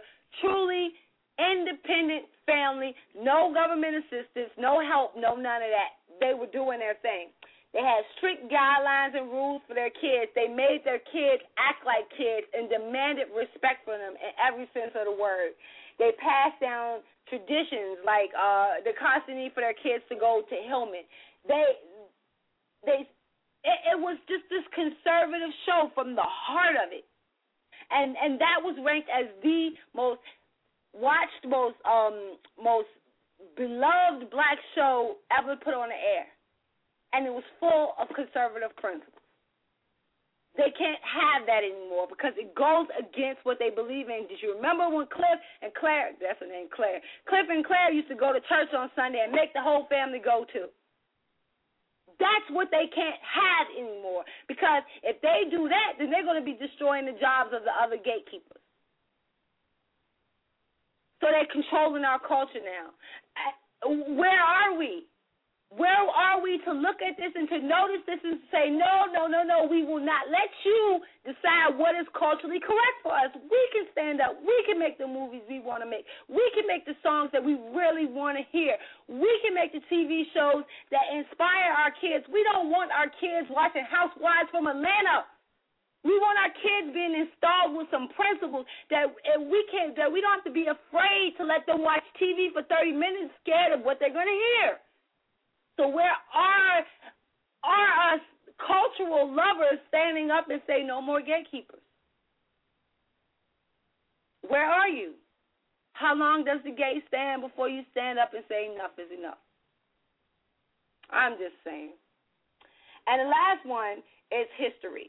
Now, mind you, you haven't heard anything out of this White House about Black History Month. You haven't heard a single whisper out of this White House about Black History Month. And there's a reason why. See, we have to rewrite our history. Remember, Michelle Obama told you that. We have to rewrite our history, and they did it. With the simple explanation of Black History Week and how it changed to Black History Month. Black History Week was started so you could celebrate the birthdays of both Frederick Douglass and Abraham Lincoln. So you can have both of these cultural icons' birthdays in the same week, and they both fought for the same cause, and they both fought together for this cause at the same point in time, each challenging the other to be the best that they could be, and that was supposed to be the point of Black History Week. That not only that you would study the black history, that you would also understand the relationships between blacks and whites, and the understanding that black history is indeed American history. That was the point. But no, now they're changing it into Black History Month. And you hear the complaints. They gave us the shortest month. Why is no black people in our history books? Why? They don't want to really teach us black history. Simple point of the matter is, if you're not teaching yourself black history, then you are the failure. If you're not teaching yourself American history, then you are the failure. See, they have put gatekeepers in for your education. They call them teachers. They call them professors. And the professors and the teachers, their design is to make sure that you get the version of history they want you to have. And I call it the SSSA education. This is where they teach you about slavery. Then they teach you about socialism. Then they teach you about segregation. And then they teach you about assassination. So they let you know you was a slave, you were beat, you were whipped, you were put into servitude.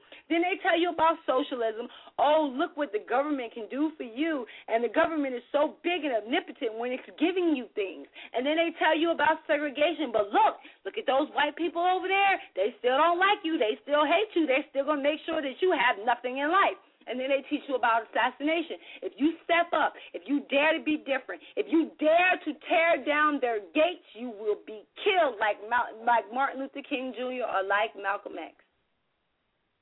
That is the purpose of the gatekeeper. That is the purpose of the education they give you. And the purpose of all of it is to get to our children. They're going to bypass you because you have already had things instilled in you. But they're going after our children. So you can't say Merry Christmas. You can't.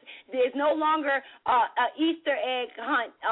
It's no longer an Easter egg hunt. It's now a spring hunt. You can't put the navigation on city property.